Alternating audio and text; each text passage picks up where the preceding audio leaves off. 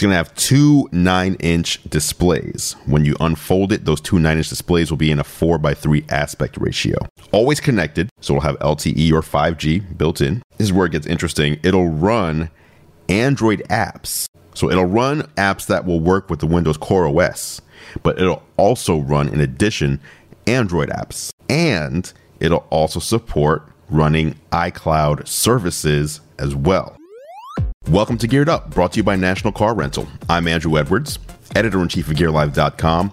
Geared Up is your weekly look at the world of consumer electronics and gadgets, keeping you up to date on all the latest tech. We've got several interesting stories this week, including rumors of two new Nintendo Switch consoles, a new Microsoft foldable Surface device, and the ongoing battle between Apple and Spotify. Those are the main stories. We also have the Q&A submitted by you guys, the listeners. I've gathered all your submissions from social media. We'll be answering questions at the end of the show. Before we jump into the first story, just a couple of quick updates. First of all, the iOS 13, iPad OS 13, Mac OS 10.15 Catalina, and tvOS 13 public betas are now available. So if you are a member of the public and wanted to get your hands on the beta version of the upcoming releases for the iPhone, iPad, iPod Touch, Apple TV, and Mac, you can do that right now. Just go into Google and search for iOS 13 public beta. It'll take you over to Apple's website where you can sign up. It costs you nothing. Well, I should say it costs you nothing monetarily. It may cause you some frustration and cost you some time, depending on your experience with the beta. Beta software is unfinished software. It's still in the process of being finished, and they're using your feedback as a beta user to fix any bugs and any inconsistencies and just little things that you think aren't working properly. You submit those to Apple right through an app on your phone or your Mac, your iPad, whatever device you're using. And then they address those things in the next beta. So every roughly 2 weeks, you'll get a new beta update. And every 2 weeks, the software will get better and better leading up to the release in mid-September. So if you want to get in on the iOS beta, if you can't wait till September and you are more adventurous, you can install the iOS 13 and iPad OS and Mac OS and tvOS betas, depending on which devices you have. Next up, I released a video earlier this week over on YouTube. If you want to see it, head over to youtube.com/GearLive. It's a video on using Xbox and PlayStation 4 DualShock controllers on iOS. So meaning you're able to use your Xbox One or your PlayStation 4 DualShock on your iPad, your iPhone, your Apple TV, or your iPod Touch. It's a feature coming in iOS 13. And if you join the beta that I just mentioned a minute ago, you can give this a try as well. You basically connect your controllers through Bluetooth to your Apple devices. And for me, it's a game changer because I hate touchscreen controls. I don't like touching the screen to play a game unless it's a very simple game. But if I'm playing something like NBA 2K or a racing game or something like that, I don't want to use on-screen controls and obstruct my view of the display because my thumbs are in the way. And a controller is just much more convenient and comfortable and efficient anyway. So this is a game changer because if you go on a plane, you have your iPad Pro with you, for example, you now have a very strong video game machine with you at all times. Just take out your controller, set up your iPad on your pull down tray, and you are good to go, and you can game on the go. So again, if you want to see that video, it goes more in depth into how all this works. youtube.com/GearLive.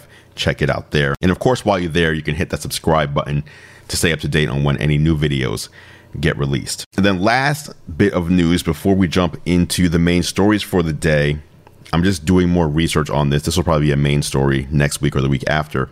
Apple's apparently working on, or has been working on, a new 16-inch MacBook Pro with a new redesign. And the original rumor was this would be a 2020 device, but now we're hearing it actually might be coming sometime before the end of the year, so sometime this fall. Now, Apple did just refresh the 15-inch MacBook Pro, but the word on the street is that this new 16-inch model will be a more powerful version. So it's not just a new screen size, but this might in some way be equivalent to the Mac Pro, but for the laptop form factor. It may even get a new name. I don't know where you go from MacBook Pro because that's already the Pro machine, but we'll see what happens. So again, I will do more digging on that, and that will likely be a main story in the coming weeks, but I just thought you should know if you're thinking about upgrading or buying a MacBook Pro. We are in late June, and in a few months, we may see a brand new form factor in this 16-inch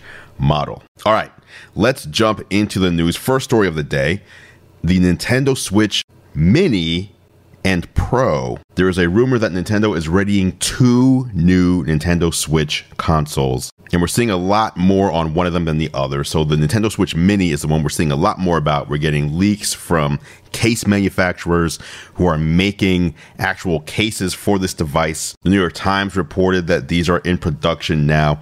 So again, all rumors, nothing confirmed by Nintendo. Interesting, because E3 was just a couple of weeks ago, which would have been the perfect place to announce these.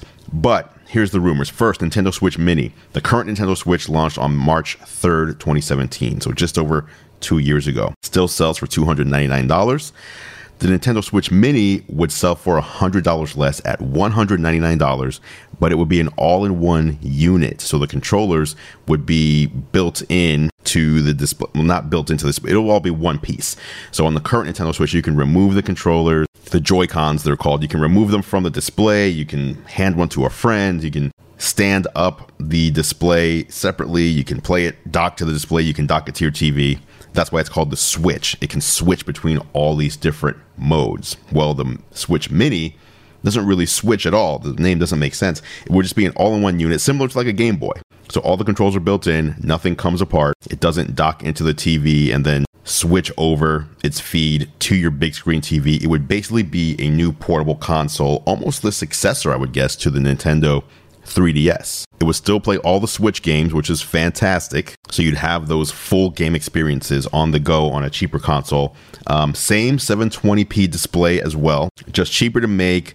It would probably lose the rumble, people are saying. So that 3D rumble vibration that the current Joy-Cons have, the Switch Mini would not have that. So cheaper to build, cheaper to make, cheaper for you to buy as a consumer, which makes it easier for Nintendo to grow the Switch ecosystem. Now, on the flip side of that, there's also the Switch Pro. There's rumors here, but not as much as the Switch Mini. Switch Pro would likely have 128 gigabytes built in instead of the current 32 gigs that the currently shipping Nintendo Switch has, which is great because 32 gigs is not enough for even one game in some cases. For example, if you bought one of the NBA 2K games, it required more than 32 gigabytes to download right off the bat. So even just that one game was too much for the current Nintendo Switch, and you had to buy a micro SD card to add storage if you wanted to play just that one game. So 128 gigs would be a welcome change. 8 gigabytes of RAM up from 4 gigs, which would help with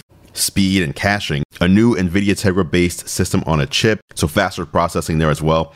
This one is rumored to have a 1080p display, which would be an upgrade from the current 720p display that we have right now on the Switch and that the Switch Mini would be getting. And then they're also saying it'll be 4K output capable. I don't know if that means 4K gaming or if they're saying video services like Netflix, if you install Netflix on your Switch, would be able to export a 4K signal. Now, the PS4 Pro and the Xbox One X have both been 4K capable in gaming for a couple of years now, so it would be good to see Nintendo step up to 4K gaming as well. Now, the Switch Pro, and that's actually not I'm just calling it the Switch Pro. This unit would still do the switching. It would still have a dock. You can switch it over to your TV, etc. And that's where the 4K would come into play. You're not going to get 4K when you're on the go, but when it's docked, you get 4K. Curious though, how many of you guys are playing your Nintendo Switch? How many of you guys own a Nintendo Switch, first of all, but how many of you are playing your Nintendo Switch regularly these days? Let me know. Hit me on Twitter, twitter.com/Andrew Edwards, or you can DM me on Instagram @Andrew, or leave me a comment on YouTube, youtube.com/GearLive. I'm curious how many people bought a Switch and still play it. I love my Switch. I don't play it as much these days, but whenever a big game comes out, I jump right back in. So there just hasn't been a major title that I wanted to play on the Switch. So I've been doing more of my gaming on the Xbox One X recently. But let me know, how are you with the Switch? How are you with gaming in general? Do you game? Do you like gaming? Or am I wasting my time covering gaming news on Geared Up because none of you guys out there care about this topic? Let me know so I can adjust my expectations of the audience accordingly. All right, up next, we are talking about Microsoft's rumored upcoming foldable Surface tablet device. That is coming up next on Geared Up. Welcome back to Geared Up. I'm Andrew Edwards, editor-in-chief of GearLive.com, and it is now time for the National Car Rental Story of the Week. Big shout out to National Car Rental for sponsoring Geared Up. And if you're listening to this show, you're probably into tech and gadgets, one would assume. If you're also into travel, whether it's business travel or personal travel, you're going to want to check out my other show that I do with National Car Rental. That one is called Technically Speaking. You can check it out over at the nationalcar.com control center or on youtube.com/nationalcarrent. It's a show where I talk about all the best tech, my picks, for making your travel easier, more fun, and more efficient. So if you want to know about the latest travel tech, be sure to check out Technically Speaking. The latest tech puts you in the driver's seat. National Car Rental's Emerald Club will keep you there. Now, on to the National Car Rental Story of the Week. Microsoft is apparently working on a new foldable Surface device. Now, this is according to a Forbes report, a real Forbes report, by the way, not one of those contributor reports. If you ever go to Forbes.com and you're reading a story, look at the byline right under the headline. Look at the name of the author of the story and look at their position. If it says contributor, then they do not work for Forbes, and the story is highly suspect, in my personal opinion. Forbes has a program where anyone can sign up to write about anything they want as a contributor. It's basically just opening a blog, but instead of having a blog on your own website or your own WordPress site, you have a blog under the Forbes domain, which makes it appear that you work for Forbes, but you really don't. You just got approved to post as a Forbes contributor. So this report comes from an actual Forbes person. They're saying there's going to be a new foldable Surface device. It's going to run Windows Core OS, WCOS, with a dual display UI. So it's not full Windows 10, but it's based on Windows 10. It's going to have two 9-inch displays. When you unfold it, those two 9-inch displays will be in a 4:3 aspect ratio. Always connected, so it'll have LTE or 5G built in. This is where it gets interesting. It'll run Android apps. So it'll run apps that will work with the Windows Core OS, but it'll also run, in addition, Android apps. And it'll also support running iCloud services as well. This is a dual pane folding device. So when I say dual pane, what I mean is it's two separate displays. It's not one folding display like the Samsung Galaxy Fold, for example. So it's not a folding screen. It's a folding device, similar to how a laptop is a folding device without a folding screen. Except instead of one side being a screen and one side being a keyboard, both sides are screen. And this is a product that's expected to ship in either the first quarter or second quarter of 2020. So between 9 and 12 months away. So this is very interesting for a few reasons. First, it's a foldable device. Foldable is a big buzzword right now, especially because of the Samsung Galaxy Fold. Again, it's not a folding display though, but the fact that it folds will give it some attention right off the bat. It's running an operating system that isn't full Windows 10, which means you're not going to expect it to run all of your favorite Windows 10 apps, but it will run apps that are optimized for a mobile device.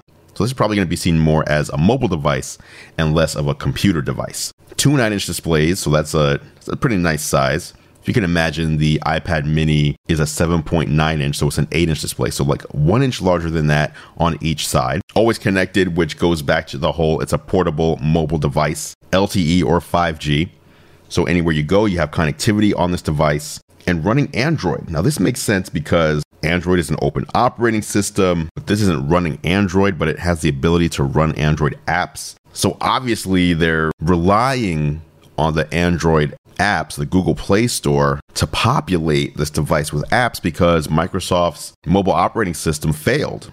And this has actually been big in the news this week. Bill Gates said the biggest failure that he's overseen, which is interesting because he wasn't really overseeing. He wasn't CEO of Microsoft at the time. But the biggest failure that he thinks Microsoft committed, was allowing Android to become the dominant operating system, the dominant mobile operating system, and that Microsoft was late to the game, that Microsoft wasn't able to do it, that Microsoft failed at becoming not just the number one mobile operating system in the world, but even number 2 or 3. They don't exist at all. There is no Microsoft mobile operating system you can get for phones. They canceled it. It died. It failed. So Microsoft making a device that runs Android apps and includes iCloud services.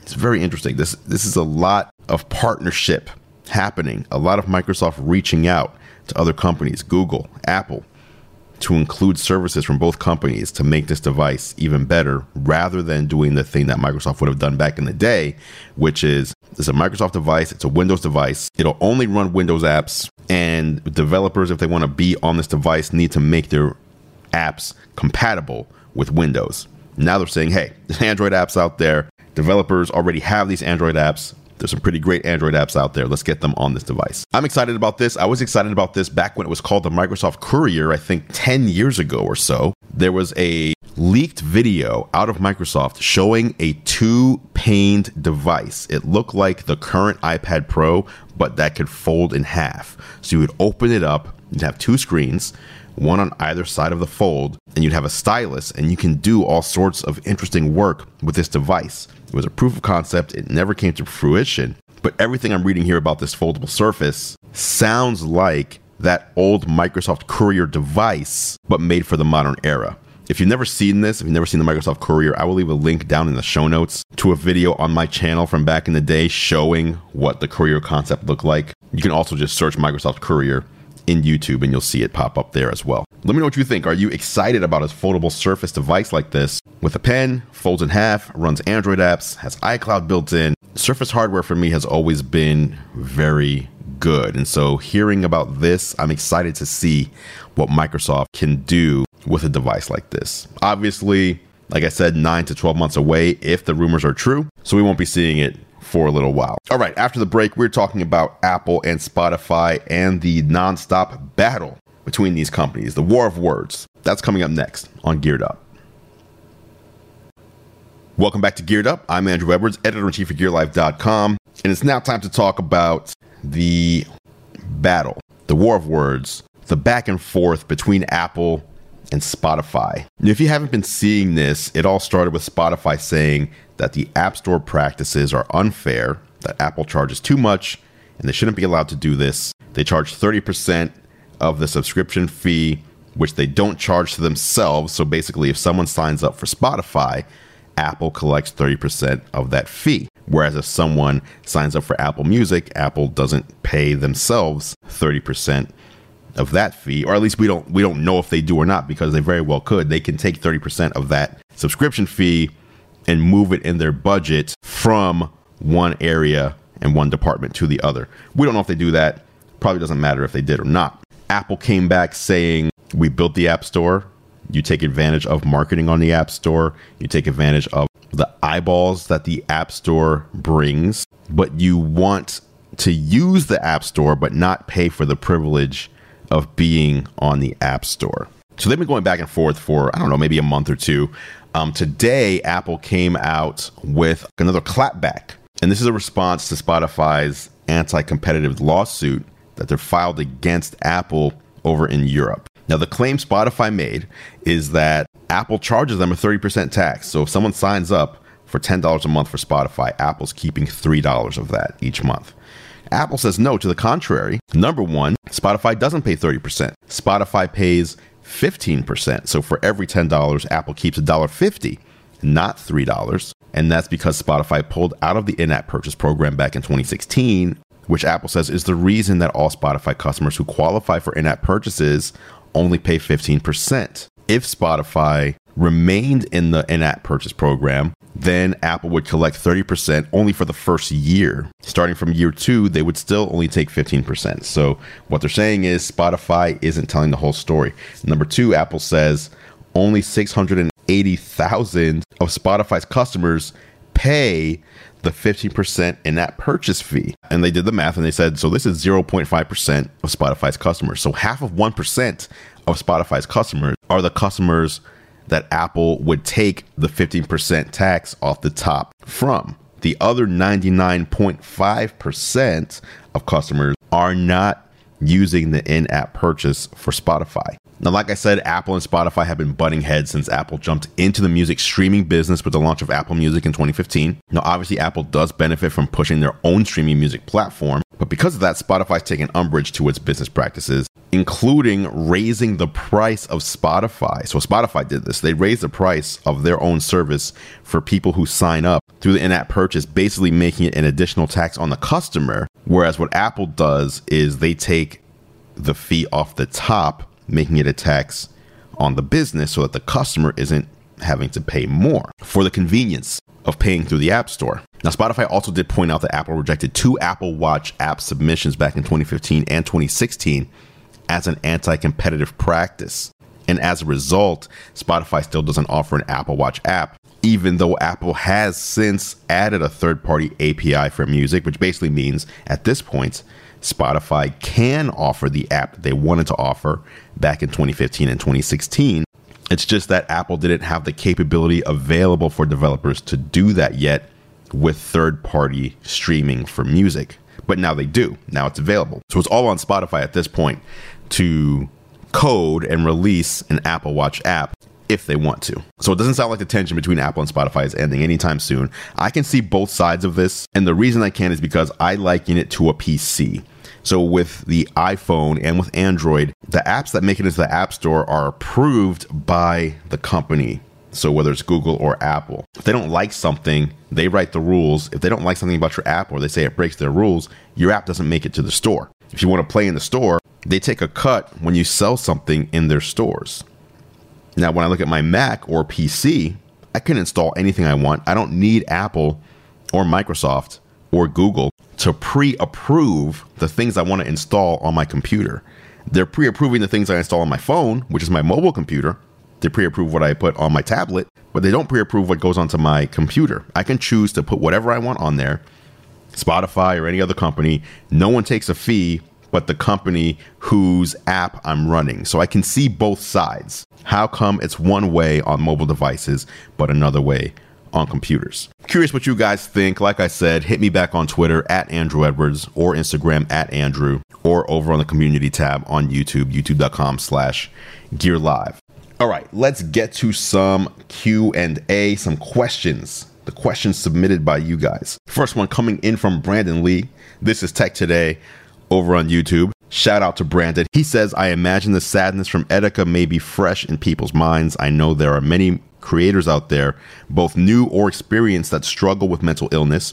As someone with more experience of the ebbs and flow, can you share your thoughts on taking care of yourself as a creator? So for those who don't know, Etika was a popular YouTube creator. He went missing a few days ago and was found deceased today, which is a big shame. I met him.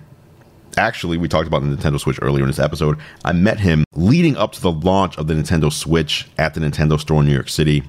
He was super excited about the Switch, and meeting him back then, I mean, he just seemed like the happiest guy. He's a big Nintendo fan, happiest guy, big gamer. But slowly over time, you started to watch his content and you would see he was entering a dark place. It either was that he was acting up and playing it up for the camera, or he really was entering a dark place. And obviously, with the results that we just seen here, especially today, him being found dead, committing suicide, a lot of people thought it was him playing it up, but it actually was him falling into, whatever it was. A dark place is what I want to say, because I don't know if it was depression. I would assume it was, but I don't want to put my words onto his situation without me knowing all of the facts. What I do know, going to Brandon's question, as he mentioned, I'm someone who's had more experience. I've been doing this for a long time. I've been a full-time creator for just over 15 years. So it is a lonely business in the sense that I work from home. I don't go into an office. I work by myself. I'm recording this podcast by myself. I record my videos by myself. Social, for me, is social media. My friends are on social media. Obviously, I can see my friends in person too, but during the day, when people who would typically go into an office and see each other face to face, I see people on social media. But quite honestly, I think, the thing is, being a creator these days isn't just how it was back when Leonardo da Vinci was creating. Most people aren't just painting something or making a sculpture, which could be something lonely too, but you're doing it alone and you don't have people constantly critiquing you. Whereas today, if I put up a video on YouTube, or if I make this podcast and I share it out over on Twitter, these are places where people can give instant feedback and say pretty much whatever they want to say, positive or negative or hurtful or attacking. And some people are not built for that type of feedback mentally. I would say most people aren't. And I'm not saying that it's something that I enjoy, but it's something that I'm able to, if someone leaves a comment that could be perceived as hurtful or negative or an attack, It doesn't bother me. I don't care. I care about the people that are on my side. I care about the people that are giving me constructive feedback. I care about the people that want to help me get better and want to help me up my game in my content, or want to ask me a question, or maybe they want to give me praise, whatever it is. I appreciate people, and you can tell when you read a comment, is this person trying to attack me? Are they trying to bring me down? Or are they trying to bring me up? Or do they just have a question about something I said? I always say if someone's trying to pull you down, that means that they're beneath you. That means you're above them for them to need to pull you down to their level. So if I'm already climbing above and trying to continue climbing up, anything you're doing beneath me doesn't bother me. I don't care about it. I'm not going to let it take my attention, because my attention is on continuing to improve my craft, continuing to up my game, continuing to support my family, continuing to interact with the people out there who are on my side, or who enjoy my content, or who want to help me make better content for them. And again, for some people, these comments are too much, and it's perfectly understandable, because at what point in history have we had to deal with people constantly feeling bold enough to just say whatever hurtful things they want to say immediately, not just to you or about you, but in response to work that you poured yourself into and shared with the world. You were vulnerable enough to share with the world, and immediately people are judging you in multiple ways, whether it's judging your appearance, judging how you sound, judging how you look, judging your equipment, judging how often you publish, judging how you talk too much, judging how you talk too little, judging how, if you're a woman, how you look, how your makeup looks, what the clothes are you're wearing, etc., etc., etc. There's been no other time in history where you'd pour yourself into work, creating something, sharing it with the world, and then having people instantly and immediately be able to say whatever they want to say right back to it in response to it, with a lot of the time the responses being negative. So the way I look at it, Brandon, is this. Not everyone is cut out for every job in life. For example, I'm a terrible handyman. When someone sends me a smart home device that needs to be installed, I'll either call someone who's a professional to do the installation, or I will do the installation fully expecting to fail, and then I'm going to have to call someone to help me fix what I did. Now, when I do succeed, I'm shocked. I'm not cut out for being a handyman. I'm not cut out to do that type of work. There's certain expectations in that line of work that I know, at least currently in my current state, I'm unable to do. So that's not the type of work that I should do. For some reason, when it comes to making videos on YouTube or making podcasts or anything that falls under the current creator umbrella, social media creator, social media influencer umbrella, it seems like if you stop doing it, if you find that it's not for you anymore and you tell people this isn't for me anymore, the response isn't supportive. The response isn't, hey, you're doing what's best for yourself. Fantastic. If this isn't for you, then you shouldn't do it. We support you. Instead, it's, no, don't quit. Keep going. It doesn't matter how you just said it makes you feel. I like your content. And since I like your content, you should keep making the content because I like it and I support you. And it's not about how you feel, it's about how I feel. And I think that's a problem. In this day and age, you can see it all the time. If I'm on Twitter and someone says, hey, I'm thinking about stopping my channel, I'm thinking of quitting making these videos, I'm not feeling it anymore, I'm not enjoying it anymore. You look at the responses, no, don't quit. You can't quit. Well, why can't they quit? If their mental health is suffering, why can't someone quit doing what's making their mental health suffer without people peer pressuring them? You think you're helping them. You think you're supporting them, but you're not. You're not listening to the message behind it, which is saying, hey, I'm struggling with this, and I think I should stop, or I should take a break, or I shouldn't do it anymore. If someone says that, if one of your favorite creators out there says that, take a step back. Don't think of yourself. Don't think about the content that you like that you're not going to be getting anymore. Because if their mental health truly suffers as they push through and push forward, if you look at what happened in the case of Etika, if you really liked his content, that content is gone now. There will be no more videos made by Etika anymore due to the fact that he's no longer with us. Now, the death of Etika is a big deal in the YouTube circles and on social media. So what I'm going to do with this episode is, this was the Q&A section, but I don't think it's appropriate for me to just treat this topic and that issue and his death as a simple Q&A question and then go on to the next one about how excited I am for the Galaxy Note 10 or whatever. So we're going to end it here. We're going to end this week's episode here. Next week, we'll address more questions from the viewers. And hopefully next week, I'll also have more information on that 16-inch Apple MacBook Pro, along with all the other big news of the week. Hey, if you're not already, you should subscribe to my YouTube channel to see all my tech video reviews. You can do that over at youtube.com/GearLive. If you're listening to this episode of Geared Up and you're not subscribed, just search for Geared Up, 2 words, not one, in your favorite podcast player, whether it's Apple Podcasts, Spotify, Stitcher, Google Podcasts, etc. Anywhere you listen, Geared Up is there. You can subscribe for free to get every weekly episode of Geared Up going forward. If you like what I do here, please do consider leaving a review in your favorite podcast directory. It really does help other people find the show. Geared Up is a Gear Live podcast, and you can see more from us at gearlive.com. Thank you so much for listening.